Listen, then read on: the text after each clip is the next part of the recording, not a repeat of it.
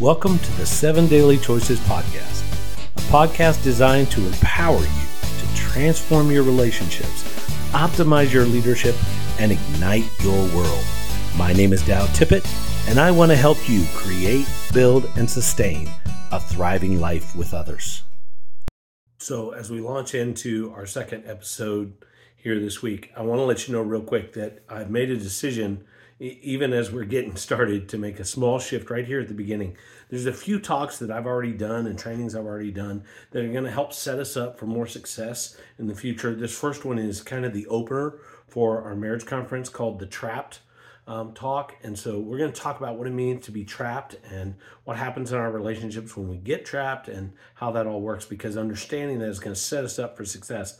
And then the second talk that we're going to have is actually a leadership training that I did on leading after crisis. And the reality is, as we move into talking about your marriage and we talk about how you are living with God in the 7 Daily Choices, how you're living in your marriage in your 7 Daily Choices, how you're living as a human, how you're expressing yourself in the world and finances and a relationship with others, what's going to matter is to understand that we're coming out of a season that has been very, very long and difficult. And when you come out of crisis, you have to be careful of some things. So I'm going to go ahead and share that as well next week. So next week, we'll have that leading after crisis. This week, I'm going to share with you the Trapped training that I do regularly so that we're set up for success, so that when we get into the end of January, 1st of February, we'll be ready to launch into the 7 Daily Choices, and each week cover a choice as it connects to a particular circle of influence. And so we want to just launch off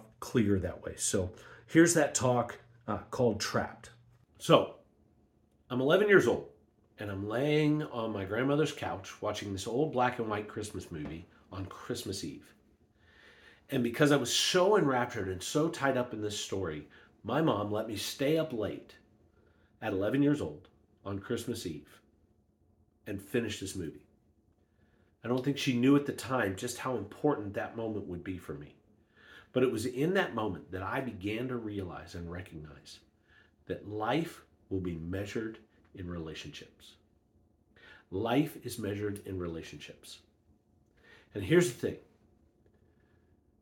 thing. When you come to the end of your life, people are going to sit around and they're going to measure it, and you won't be there to defend yourself. The only thing that will tell the story of your life is the difference you made, for good or bad, in the relationships of others. And while everybody else is measuring your relationships, you'll be having your relationships, your one relationship, measured as well. When God looks in Jesus and says, do you know him? Do you know her? And Jesus says yes or no. And that is the most important relationship that you need to know that you have in place, that your relationship with Christ is set and ready. But number 2 on that list is your marriage. When God talks about himself in the world today, and when God talks about his relationship with us, he compares it more to marriage than any other relationship. Second only is father and child, but marriage relationship is the number one relationship throughout Scripture that God uses to define his relationship with us. And your marriage is a witness and a testimony of Christ's love if you live well in it. Your living is measured in relationships, and your marriage is the first measurement of how well you're doing. And so what we want to do, because marriage is under attack, is we want to give you the tools and the techniques and the ideas and the frameworks that are going to allow you to come back and restore and renew and regenerate life through, in, and because of your marriage again and again and again. So, what we've got to understand is marriage is under attack, and it starts with identity. The world is attacking identity itself right now. They're saying we're not male and female, that we're whatever we want to be. The fact is, God had a design.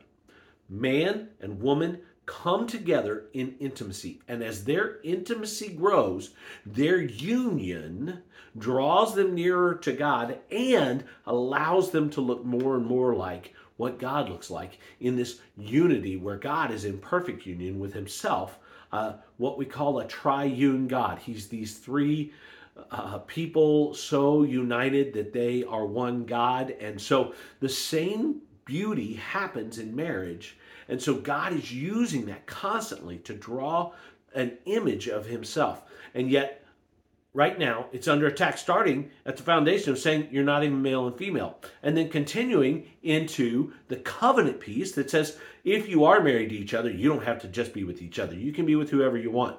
You don't have to be so united that you are one. You don't have to be so together that you are one. And yet, intimacy with someone else, intimacy is greater than our need for food. And what the devil and the enemy is trying to do is he's trying to tear apart intimacy at its deepest levels.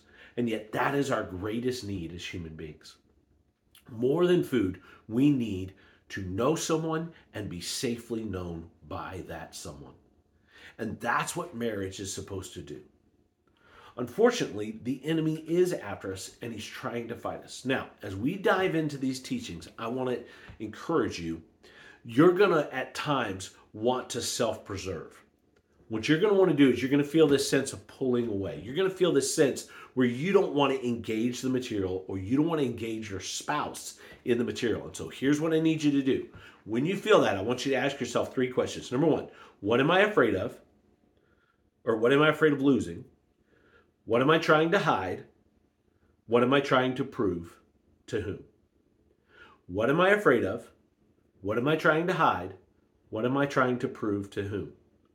In other words, who am I trying to prove stuff to? What happens is when we get trapped inside those questions, we end up not giving ourselves over to all that God can teach us through this material. So you're going to feel that along the way, and there are going to be moments where you want to pull back. I want to encourage you, push through those questions. Ask yourself what you're afraid of. Ask yourself what you're trying to hide or what you're trying to prove, and work past that so that you can actually be free to learn and grow and become all that God wants you to be in your marriage and in your life with him. All right? Now, the enemy is after marriage in the highest levels. He's attacking marriage at its base with who we are. He's attacking marriage through this effort to tell us that we don't have to be only united with the person in front of us. Pornography has ramped up. The industry where people are driving people outside of the covenant. Premarital relations are growing. There's this effort to tear down marriage. And yet, in the midst of that, there's a constant effort by so many people to actually continue to build up and to grow marriage and to make marriage stronger, not because they're trying, but because they're still getting married.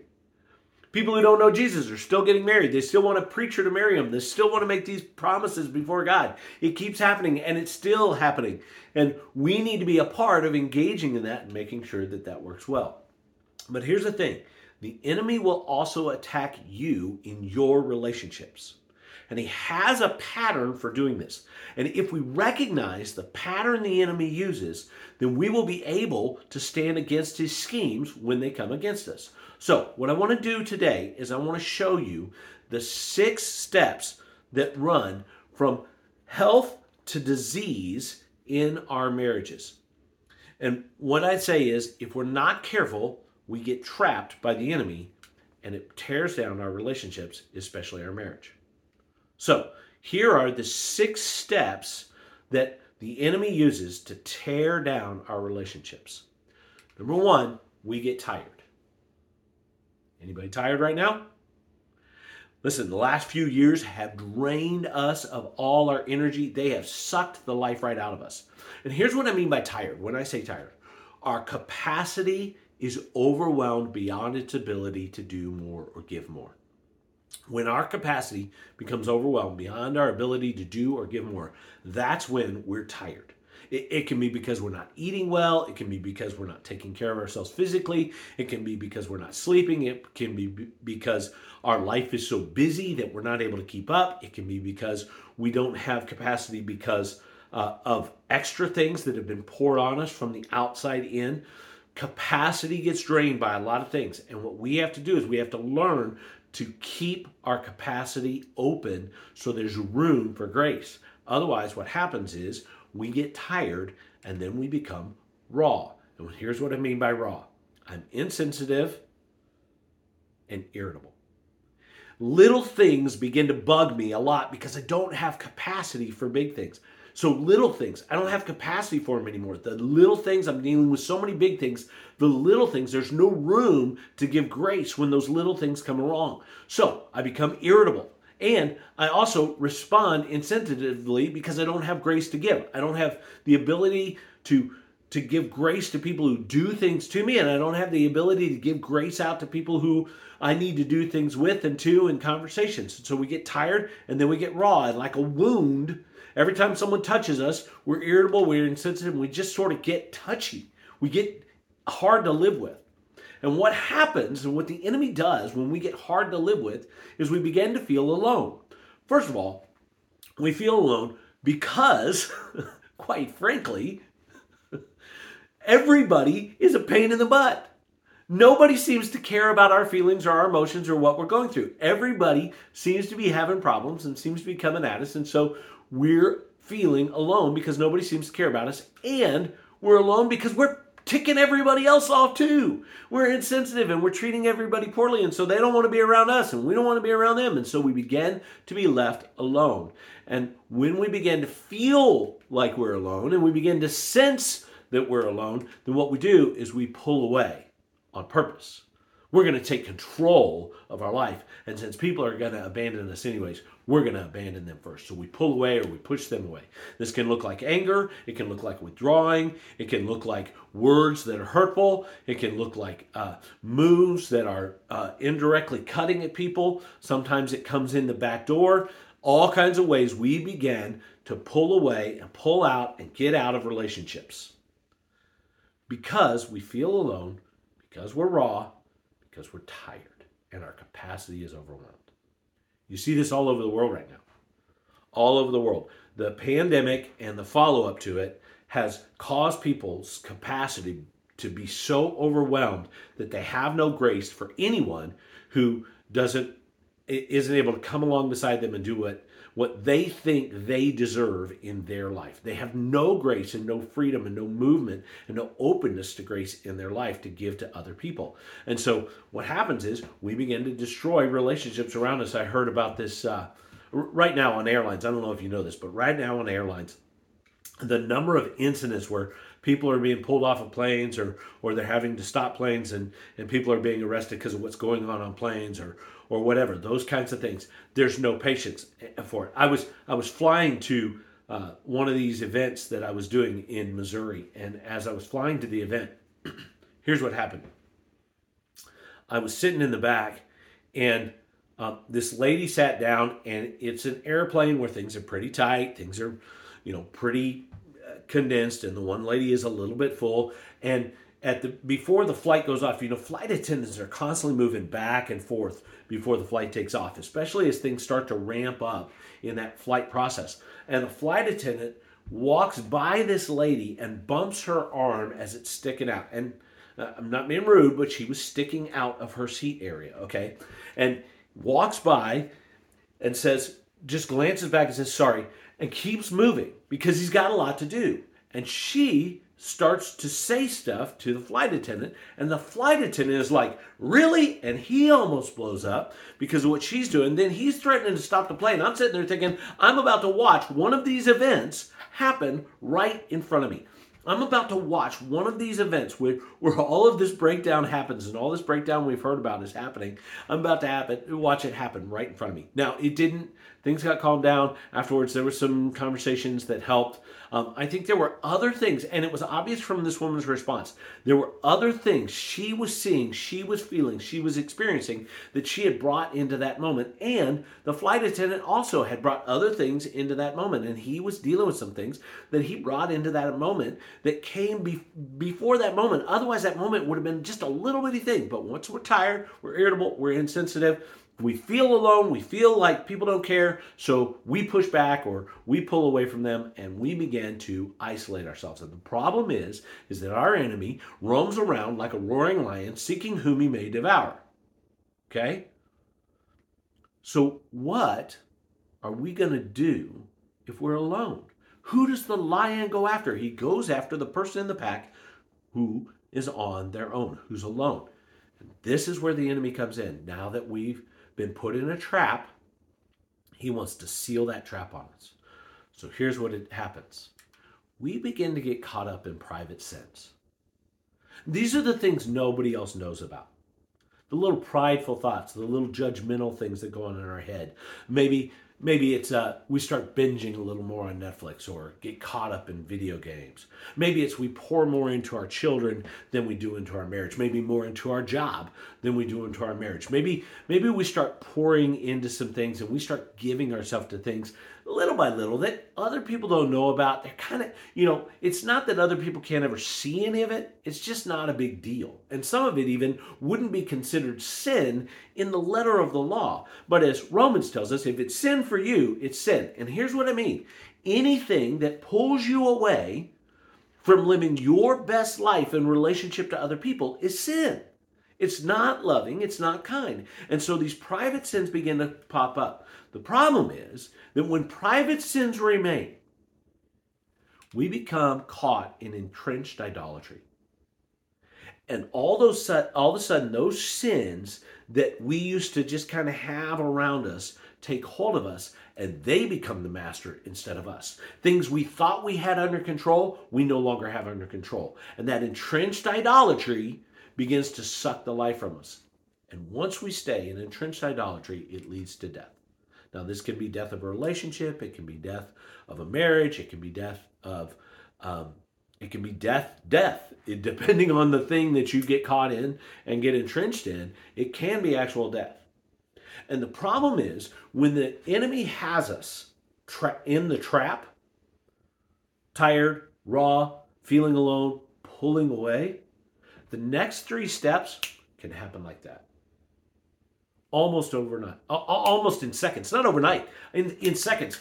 I have been known in my life with my wife to go from 0 to 100 in a discussion where we went from we're okay, we're fine, we're having a talk, and all of a sudden I'm blowing up because all those things were already in place. And so to get caught in my private sin of pride, or my private sin of judgmentalism, or my private sin of criticism comes to the forefront. And what happens is, because of that, I become entrenched in a few minutes in allowing that sin to take over and explode the death of that conversation at the very least.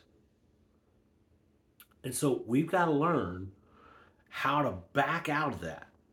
And then here's the reality. What we're going to spend the rest of our time together doing is learning the 7 choices that go backwards through this, that allow us to work outside of the trap so that our marriages can be as healthy as possible, so that our relationships can be as healthy as possible. So we're going to walk through steps of how to do that, of how to become the kind of people. What are the 7 daily choices I need to make sure I have the capacity to give grace and live life to the fullest as God intended me to live it. So there you go, the trap talk. Hope you enjoy that.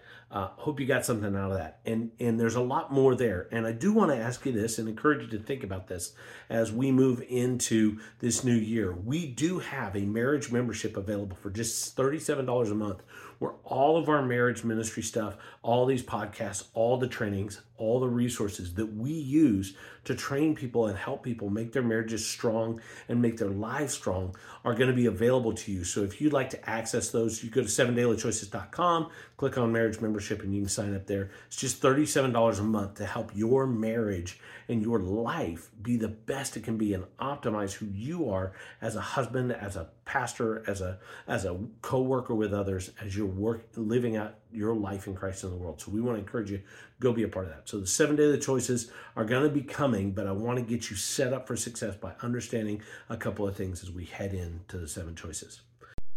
Hey, thanks for listening. If you like what you heard, if you like what's going on here, could you share this with someone else so that they get involved and we can get this message of thriving relationships out to other people, of optimizing leadership so that we can ignite our world together, so that we can work together to set this world on fire with greatness and life for all of us. And be sure to subscribe and give us a review so that this gets out to more people as well. Thank you again for listening. And remember, life is a gift. Living is a choice. And living is measured in relationships. So choose relationship today.